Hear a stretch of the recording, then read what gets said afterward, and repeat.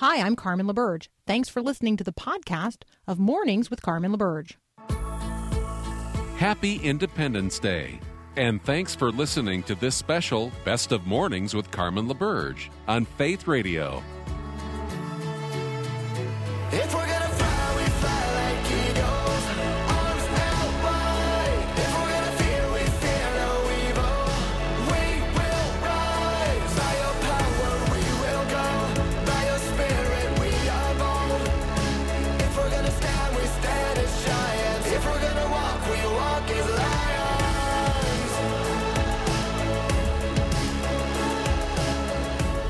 Well, welcome to the second hour of this Best of Mornings with Carmen LaBerge on listener-supported Faith Radio. I'm Carmen's producer, Paul Perot. Happy Independence Day, which is coming up this weekend. Hopefully you're getting ready for a great holiday weekend. And as you get ready to celebrate our nation's founding, there are some who say the U.S. was founded as a Christian nation, solely on the Bible. And there are others who say our founding was very non-religious, based more on the European Enlightenment. The reality is it's somewhere in the middle. Both had a profound influence. When it comes to how Christian thought influenced our nation's founding and development, there is a book out there by Robert Morgan called The 100 Bible Verses That Made America, defining moments that shaped our enduring foundation of faith. We have an abundant supply of copies to give away, and if you'd like to get one, visit our website, myfaithradio.com, and request one of the copies we have. Again, visit myfaithradio.com. Getting back to our nation and the values that founded it, coming up next, we're going to revisit a conversation Carmen had with Alan Crippen, who is the executive director of the Faith and Liberty Initiative for the American Bible Society. Recently, the American Bible Society opened up the Faith and Liberty Discovery Center on Independence Mall in Philadelphia. The Faith and Liberty Discovery Center is an interactive learning museum that highlights the values that were part of our nation's founding and development through our country's history. We'll get to that conversation in 1 minute as this Best of Mornings with Carmen continues here on listener-supported Faith Radio.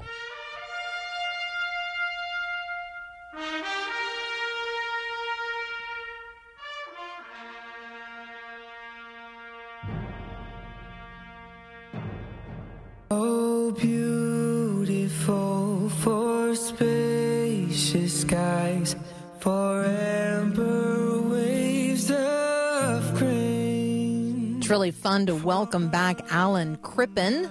You hopefully remember our prior conversation with him. He's the executive director of the Faith and Liberty Initiative at the American Bible Society in Philadelphia, Pennsylvania, and he's here to talk with us today about the opening of the Faith and Liberty Discovery Center. Alan, welcome back. Thank you, Carmen. It's great to be back with you. All right, so for folks who might have missed our prior conversation, the American Bible Society thought it'd be a great idea, right, to do something that would really invite people into a conversation discovering America's past and its relevance to the present. Talk with us about this project, the Faith and Liberty Initiative, and then specifically the Faith and Liberty Discovery Center. Sure. I'll start with American Bible Society. It is a 205-year-old organization that was founded by the American founders to ensure that every American family had a copy of the scriptures available. And I think it's interesting that it was founded by founders. John Jay was one of its early presidents, Elias Oudinot, Richard Varick, who was a Federalist and mayor of New York, John Quincy Adams, Francis Scott Key, John Marshall, a number of American heroes were involved with the Bible Society. They, of course, had risked their lives, their fortunes, their sacred honor in a revolution, wanting to perpetuate a republic, and knowing that a republic was predicated upon virtue, thought, well, a source of virtue is the Bible, right? So in addition to its spiritual value, its eternal veritas, its talk of the gospel, it also has the civic benefit of cultivating the virtues necessary to sustain a republic, and thus American Bible Society. So fast forward 205 years, we live in a completely different culture. We live in a culture that no longer reveres the Bible as a good book. It's suffered reputation. It's considered by many to be a source of hatred and outdated mores, and a book about, just things that are irrelevant. And so the Bible Society, wanting to adjust to the times, seeks to initiate a strategy for rebranding the Bible as the good book, to get people to pick it up, to read it for themselves, to encounter its life-transforming message. So how do we do that in a culture that's post-Christian, postmodern, post-literate? One experiment is the Faith and Liberty Discovery Center, which is a high-tech, immersive, interactive museum that has been built on Independence Mall in Philadelphia to tell the story of the Scripture's role in the American experience from the founding right down to the present day. And we do so by highlighting the work and lives of key individuals in the American narrative, some well-known, some lesser known, who have been inspired by the Bible to become change makers, to advance liberty, to make America a better place. And so that's the backstory for the Faith and Liberty Discovery Center, which technically opened on May 1 in the midst of, or on the hopefully the tail end of COVID. And now we're ramping up to make a little bit of a bigger splash. So I want to talk specifically about the Faith and Liberty Discovery Center, but I want to circle back to something that you said and have you unpack it a little bit further, because I hear the language of civic virtue more frequently now than I have in the past, but I don't always hear the language of civic virtue as tied to what I might understand as biblical virtues. So is that a conversation that you hear taking place, and would you like to comment on it? I'd certainly love to comment on that. The approach we've taken with the Faith and Liberty Discovery Center is to present 6 galleries, and each of those galleries are themed on a virtue or a value. Faith is one of those values or virtues. Liberty, justice, hope, unity, and love. So we've dedicated a gallery to each of those. And what we discovered as we were thinking about how to present the story is these are values that are foundational to the American experience. These are values that have been present from the beginning. How do we know that? Because we surveyed founding documents. We surveyed, obviously, the Declaration of Independence, the Constitution of the United States, the Articles of Confederation, various colonial charters, correspondence of American founders, and identified these values that are present in these documents. So not only are they old values, but they're really foundational values to what eventually became the American order, the American Republic. And so we've designed a discovery experience. This is it's not a didactic, let us tell you what happened, but it's designed for the visitor to explore for themselves and to discover for themselves that these values have been there, that they are there, and that the source of these values is the Bible, both in its in the Hebrew scriptures as well as the Christian scriptures. So we're going to take a very, very brief break. When we come back, Alan Crippen and I are going to continue our conversation about the Faith and Liberty Discovery Center, which is now open in the heart of Philadelphia. And we're going to talk about, what is the relationship between faith and liberty in the American experience? And what was the influence of the Bible on individuals in key historical and personal moments in the history of our nation? That's up next here on Mornings with Carmen.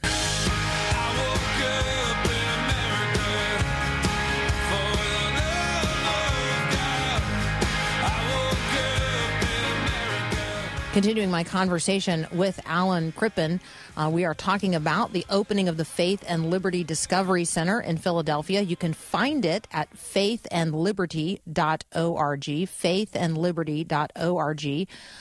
Let's talk, Alan, about, just some of these stories, right? There is this relationship between faith and liberty in the history of our country, and that's really illuminated by individuals who were influenced by the scriptures of the Old and New Testaments. Can you maybe give us an example of one of those? Certainly. We have so many, but I'll start. Our thesis is that faith guides liberty toward justice. So there's a symbiotic relationship between faith and liberty. I think this is really not a common conception. Most modern people think of liberty as basically the freedom to do whatever you want, as long as you don't hurt anybody, and that's more of a libertarian understanding of liberty. That's not really a Judaic and Christian understanding of liberty or biblical understanding of liberty. Liberty is the freedom to do that which is right. Liberty is the freedom to love your neighbor as yourself. So in the design of the Faith and Liberty Discovery Center, we actually start with the story of William Penn. William Penn was the founder of Pennsylvania. William Penn was animated by his faith. He was a religious dissident in England, an Anglican turned Quaker, and he was persecuted for his faith. He was jailed no less than 7 times for his faith. He became in that process committed to this notion of liberty of conscience, what we would call religious liberty today. He was also committed to the biblical and theological virtue of love of God, love of neighbor. He was a political theorist and theorized a society, drafted a constitution to create a free society in the New World that we now call Pennsylvania. And he was able to get that charter because he was pretty highly placed. He was from an influential family, and basically leveraged that influence to get a land grant from King Charles II, and thus Pennsylvania was born. So Penn, is a contemporary of John Locke. They actually were at Oxford at the same time. He's a contemporary of James Harrington and Algernon Sidney and all these sort of political philosophers. But unlike them, right, he's not only theorizing about politics, but he's experimenting in it. And he's experimenting in it from an overtly Christian and biblical understanding of the world.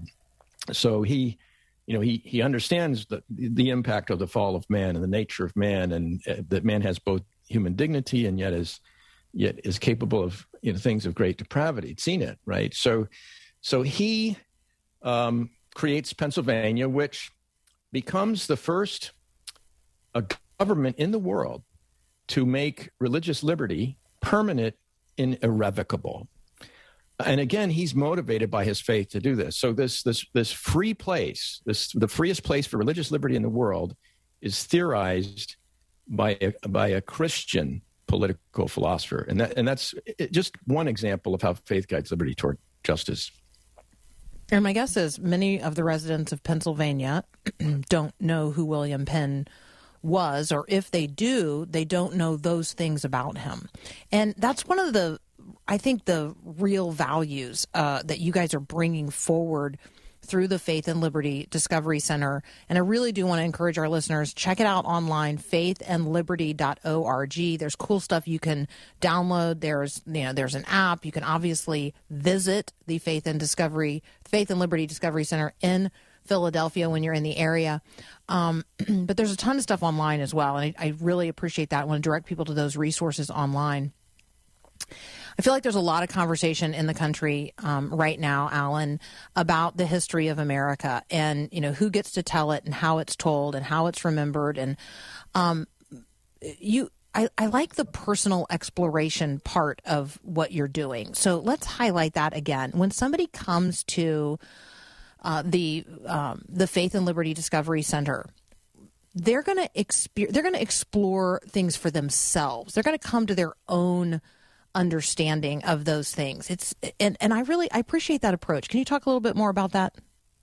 Sure. As I said earlier, our approach is not didactic, right? It's not, sit down and let us tell you what happened. It's much more immersive and interactive and based on really a Socratic method of learning. So we want to posit the questions and help the visitor explore those questions in the midst of the content. We've done that through these highly immersive and interactive technology. Our signature technology for the Faith and Liberty Discovery Center is called the Interactive Lamp. So each visitor, when they come, they pay their admission for their ticket, and they're issued the Interactive Lamp. And what the Interactive Lamp does, it's really an artificial intelligence device that allows the visitor to interact with some of the exhibits, but also to collect information that is of interest to them. And they do so by touching an illuminated bullseye that's near the exhibit they're looking at. That lamp lights up, it vibrates, and it gathers that information and customizes it for a personal portal that the visitor can access through their source code after the experience. So they can walk through the Faith and Liberty Discovery Center, take in whatever they want, explore whatever they want, and then post-experience go back to their home or their hotel room or on their laptop or desktop or iPhone and revisit the content and the questions that the Faith and Liberty Discovery Center poses. So that's, I think, the signature technology that sets us apart from certainly any other museum in Philadelphia, but many museums in the world. Yeah, it's really cool. It's a way to take the experience with you, to take it home, and to be able to continue to explore it and unpack it and dig deeper and, re-engage, right? Because I don't necessarily always learn it the first time through, and right. And going back and covering the material again is so helpful. All right, Exactly. What else do you want us to know? What else do you want us to know to whet our appetite to come and visit with you? This is a really, really exciting launch, and we are celebrating it with you, and just want to give you the opportunity to invite people to join us. Thank you. I'd like to say that, we built this for all people, for all faiths, or people with no faith, to just come and explore the questions and decide for yourself. It's we're in the metropolis of the American founding, but the Faith and Liberty Discovery Center is about more than the founding, right? It's about the American experience right down to the present. And as I think about, the issues that our country faces today, particularly the issues on race and history, I think the Faith and Liberty Discovery Center is opening at the right time because it offers a historical lens to our past, a past that's not pretty, right? We're honest about that past, but I think there are some lessons there. There's some applications there that the visitor can apply to the present, and maybe we can help find our way. Particularly if we unite around these values, right, that are foundational. I think particularly the value of love of neighbor. I think we can find our way and work through these troubled times that our country faces. Alan, as always, thank you for joining us. I love this project. You guys need to go and at least visit online, faithandliberty.org, and then, let's all make plans to go and visit Philadelphia and visit the Faith and Liberty Discovery Center. Alan will be there to greet us, and that will be fun as well. Alan, thank you so much. Thank you, Carmen. It's been a delight to be on the show today. It's always a delight. All right, that's Alan Crippen. You're listening to Mornings with Carmen. We'll be right back.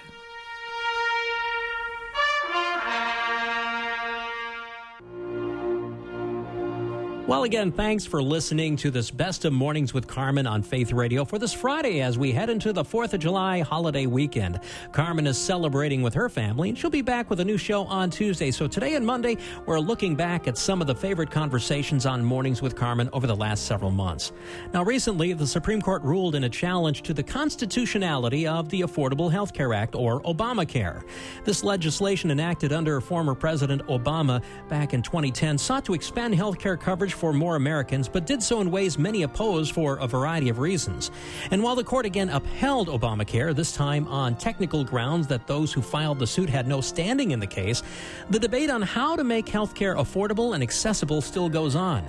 Health care costs continue to rise at a rate higher than inflation. Plus, more health care decisions are made without the patient being the primary decider. Do we do a more centralized, more government-run form of healthcare like Canada or the UK? Do we go completely laissez-faire free market and get government completely out? Is there another way? Last hour, we heard from one of our favorites, Jim Dennison, and he has a longtime friend, Todd Furness, who has worked in the healthcare field for many years at various levels and positions. He has thought long and hard about this problem and offers his ideas in a book called The 60% Solution. Carmen talked with him back in May. We'll hear that conversation again in about 5 minutes on this Best of Mornings with Carmen here on listener-supported Faith Radio. This is Max Lucado. The anxious heart says, there's trouble out there, so you don't sleep well. You don't laugh often. Misfortune lurks. It's just a matter of time. As a result, you're anxious. How can this be? Our cars are safer than ever. We regulate food and water and electricity, yet if worry were an Olympic event, we'd win the gold medal. Well, keep in mind that anxiety is not a sin, it's an emotion. It can, however, lead to sinful behavior. And when we numb our fears with six-packs or food binges, when we peddle our fears to anyone who will buy them, we're sinning. Jesus gave this word, be careful, or your hearts will be weighed down with the anxieties of life. God made you for more than a life of angst and mind-splitting worry. He has a new chapter for your life, and He is ready to write it.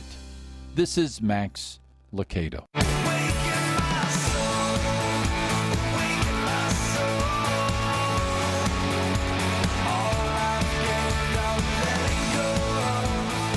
Joining me now, Todd Furness, author of The 60% Solution. You can find it at the60percentsolution.com. Spell all the words out, The 60% Solution. Todd, welcome to Mornings with Carmen. Thank you so much for having me, Carmen. I'm very excited to be here. All right. Well, we have a mutual friend, Jim Dennison, who said that I needed to talk to you. And after reading this, I thought, yeah, no doubt. So let's talk about why you have a passion and an interest in a total reform of healthcare and healthcare systems in America. And then I want to ask you the question, are we even allowed to talk like that? Well, thank you for the reference to Jim Dennison, who is just my hero. He's such a fantastic gentleman and a scholar and a theologian. He's a brilliant guy, and it's a delight to work for them. Just for full disclosure, I'm on his board of directors, and it's been an amazing honor to serve him. I'm passionate about healthcare because I like to say that I've touched the industry from virtually every angle, and I've developed what I would call a worm's eye view of the industry, meaning kind of from the inside out. And I've seen just how much we have these passionate, mission-driven healthcare professionals and how hamstrung they are in their ability to actually deliver healthcare, or how much risk they run when they try and do so.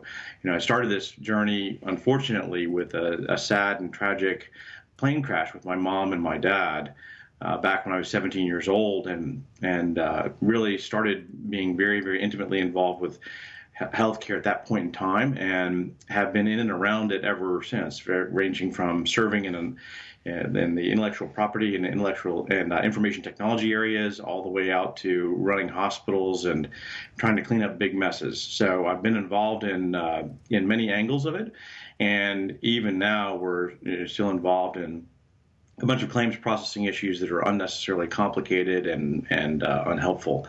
So I'd really like to see us return to a position where people actually take more enjoyment and more responsibility out of their own and serving their own health care, and helping doctors and nurses be able to provide that care. Your own story related to, the experience of your parents, and particularly your mom, is, I think the heart hook for a lot of people in this conversation. And so, let me just say that Todd lost his dad in a Southern Airways Flight 242 crash in 1977, and that crash resulted in a lengthy and really lifelong physical struggle for Todd's mom. And so there's a heart story in all of this as well. The book is The 60% Solution. You stray from what we might call a traditional approach to, what kind of reforms our healthcare system needs. And you really do talk about, the synergy between consumerism and compassionate care. Talk about that as it's kind of a necessary approach in the days in which we live. Like, there has to be a motivation for me as a consumer to want to make this happen. Well, thank you for seeing that in the book. I'm really pleased that spoke to you, because in my view, this relationship between the caregiver and the patient has been interrupted by government and by insurance companies. And let's just assume for the moment that everybody is well-meaning in what they're intending to do, and you don't cast any aspersions on their ambitions or their goals necessarily. But let's just assume that everybody's trying to do the right thing. Even if that's the case, what happens is there are unintended consequences that occur when somebody else is paying for your health care. So let's imagine you go in and you go to the doctor. First question you ought to be asking is not what's your copay and not what's your deductible, but who does your doctor work for? I mean, I'm not being silly about that. I'm genuinely asking, who does your doctor work for? Does the doctor work for a clinic that's independent? Does the doctor work for a clinic that's linked to a hospital? Does the doctor work for the insurance company by virtue of their payment mechanisms? And what's happened recently that's even more riddled with conflicts of interest is, does your doctor actually work for the insurance company because they're an employee of the insurance company? As a case in point, United Healthcare, in its umbrella organization, now employs over 50,000 physicians. So I think the first question you have to ask is, who does the doctor work for, and how will that inform or influence the advice that I'm getting from the doctor as my caregiver to me as the patient? Now, what you notice is that if all of a sudden that patient is paying for that doctor's visit or for that care directly, then everything changes. The information flow changes, the education changes, the longitudinal data relationship changes, the confidence and trust that the patient has in the doctor changes. All those things inure to the benefit of the patient-physician relationship. Yeah, and I'm going to guess that my doctor works for the hospital that is a part of the university that bears the name of, right? I mean, but I could be wrong. And so I think that's a really interesting and provocative question, and I'm going to ask. And, it's not like we just have one doctor, right? We have a primary care physician, and then that person often refers us to other people for other things. I have to keep asking the question. Is that right? That's exactly right. And so one of the things that's happening right now and I'm just going to use United, not that they're a bad company, I'm just pointing it out because they've got economic interests that drive them in this direction, is United is now saying, we're going to close our network to new doctors. Then they're saying, we're going to reduce the reimbursements we pay to doctors currently in our network. And the reason they're doing that is because they're driving traffic back to their own employed physicians, who also then will control all the referrals inside of that group. So what happens then is there are economic interests that have accumulated in United Healthcare that say we're going to drive costs and payments in a different direction that has nothing to do with the care of the patient. All it does is it drives the profitability of United Healthcare, a publicly traded company. All right, so we're talking with Todd Furness. The book is The 60% Solution. You can find it at the60percentsolution.com. Todd is saying, look, each and every one of us needs to be financially capable. We need to be educated, and we need to be engaged. We're going to talk about the systems view that Todd takes in the book. We're going to talk about the 5 interconnected components of the 60% solution. That's up next here on Mornings with Carmen. Whatever you do, just don't look back. Somebody needs a lot you have. Continuing my conversation with Todd Furness, we're talking about the 60% solution. You can find it at rethinking.healthcare. Lots of really good information at that site. All right, Todd, talk about, the systems view. Like, I think of, the healthcare systems, but I'm not sure I thought of the healthcare system in the way that you kind of unpack it for us.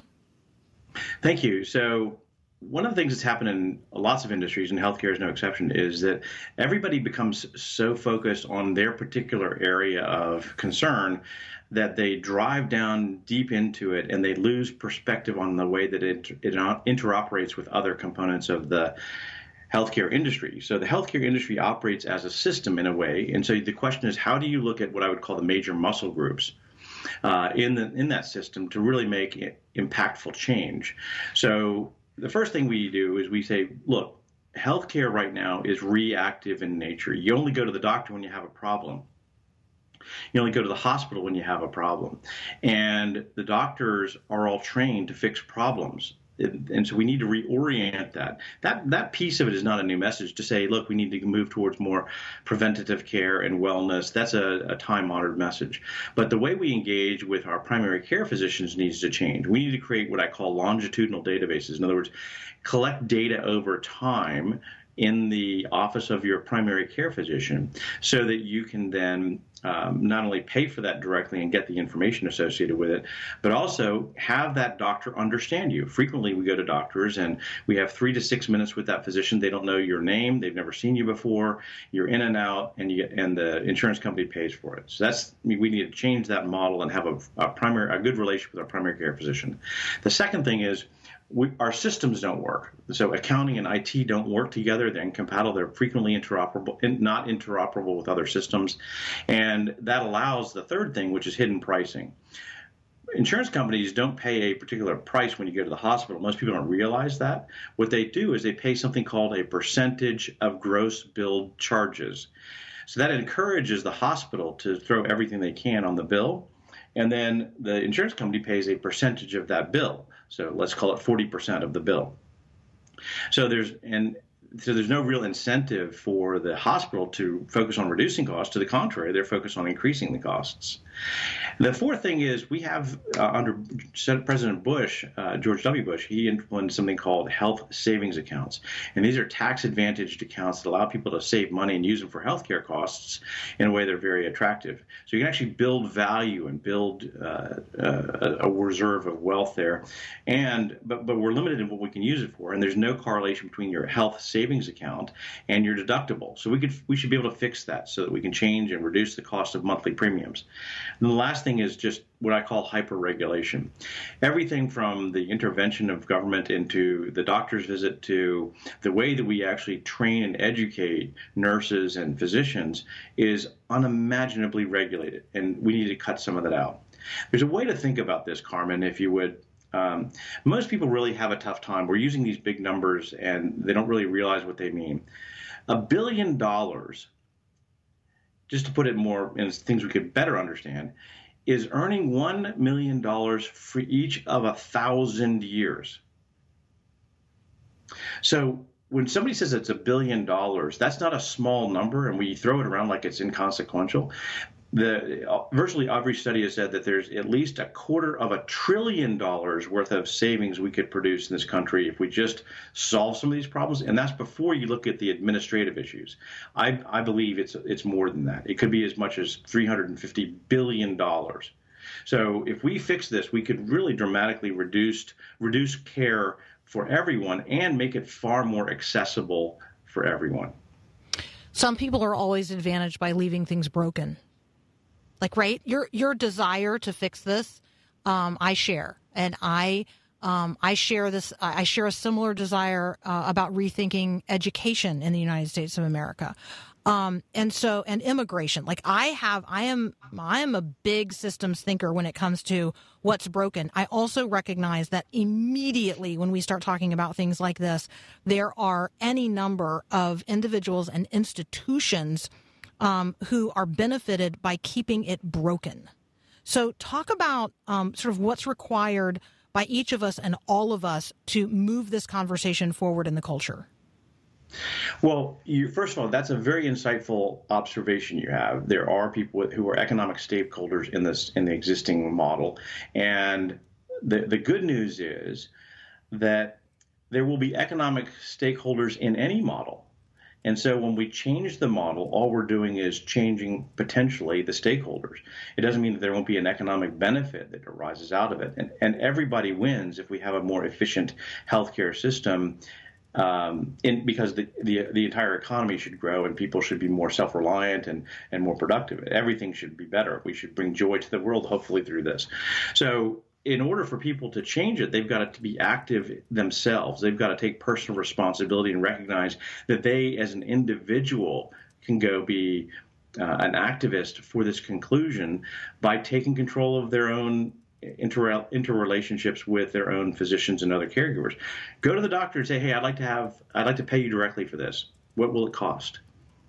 What happens if I change my deductible from, $100 or $250 or $500 or $1,000 up to $10,000?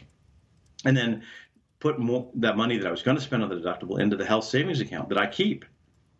If they just take some of these little de minimis steps, these small steps, I think they can have a big impact and they can create a trend.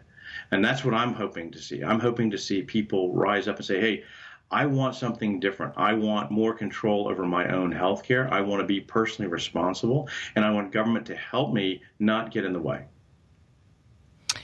All right, if that sounds really interesting and provocative to you, the website is the60percentsolution.com. You can also get there by just typing in rethinking.healthcare. Todd, I want healthcare systems that are, here's my list after reading your book. I didn't have a list beforehand, but now I know what's on my list.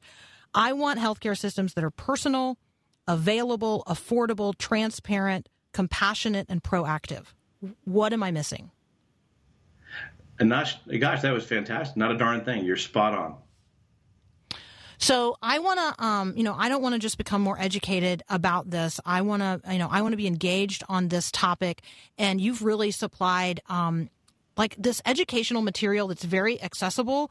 I would have guessed that this was an area where I would need more than one book to understand the problem and to imagine how I might help, bring about an absolute transformation or reformation in healthcare in America. But you've really put it within reach of everybody. So I want to thank you for that.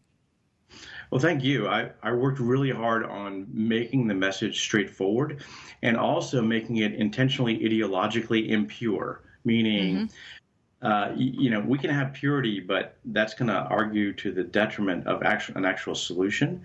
So I'm really grateful that you saw that in the book, and it means that some of my hard work paid off. I'm really grateful for that. Yeah, it's just excellent. All right, so Todd Furness, you've probably seen him on big fancy outlets and read him in big fancy papers, but he's here today on Mornings with Carmen, and we're very, very grateful for that. Rethinking.healthcare is where you can find the 60% solution. That's the name of the book, the 60% solution. And if you type out all those words, the 60percentsolution.com, you can find tons of really great information about what we talked about today. Todd, thank you so much for joining us. Thank you for having me, Carmen. I'm grateful. Yeah, give our greetings to our friend Jim Dennison. Will do. All right. We'll be right back.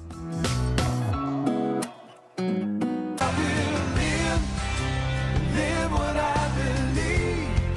If I'm no one else but me, to remember the freedom's never free. Well, again, good morning, and we hope you enjoyed this special Best of Mornings with Carmen LaBerge on Faith Radio for this Friday before Independence Day. Carmen is out. I'm her producer, Paul Perot. Carmen will be back in on Tuesday. So what plans do you have for the weekend? Do you plan to have a big family get-together, maybe a barbecue, and then in the evening fire off some fireworks? As you think about celebrating our freedoms, hopefully you think also about those who fought to keep us free. And I don't just mean those who died. On Monday, Carmen had a great conversation with Megan Brown. Megan is not just a Bible teacher. She is a wife of a member of the military and serves with Crew Military, which seeks to help service members and their families spiritually. And as we get ready to celebrate this holiday, she offered an interesting insight and a recommendation that really stood out to us. Megan, what do you want listeners to know in terms of your own family's experience of the 4th of July and Independence Day? I would just say that the biggest thing that comes to my mind is that they're combat veterans and fireworks are not always the favorite. So I would say that as we approach the 4th of July weekend, there's so many friends of mine, veterans, that, are in my head and in my heart this weekend. So know your neighbors. That's my PSA. Know your neighbors and know if fireworks are going to bless them or really be a burden this weekend. Huh. Something to think about as we try to love our neighbors well this holiday weekend, especially veterans who live in our neighborhoods. Well, we hope you enjoyed today's Best of Mornings with Carmen LaBerge. Remember, all of Carmen's conversations are available at both myfaithradio.com and on the Faith Radio app on the Mornings with Carmen show page. And speaking of the app, as you're heading out this weekend or really anytime this summer, remember to bring us along via the free app. That way you don't have to miss Carmen or Susie Larson or Bill Arnold or any of our Faith Radio original shows. Remember also at myfaithradio.com, we currently have a generous supply of the book 100 Bible Verses That Made America, Defining Moments That Shaped Our Enduring Foundation of Faith by Robert Morgan. If you'd like a copy, we're giving them away on a first-come, first-served basis. But like I said, we have a generous supply, so visit myfaithradio.com to request a copy from us. It's our gift to you as well as from Word Publishing for this 4th of July holiday. We have another Best of Mornings with Carmen coming up on Monday. Carmen will return on Tuesday with more great conversations. I'm Paul Perot. Thanks again for listening, and we hope you have a great 4th of July weekend.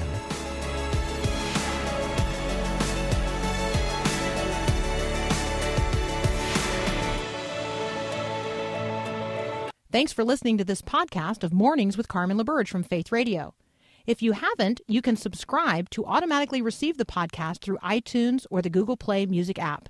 That way you never miss an episode. It's also available anytime at myfaithradio.com.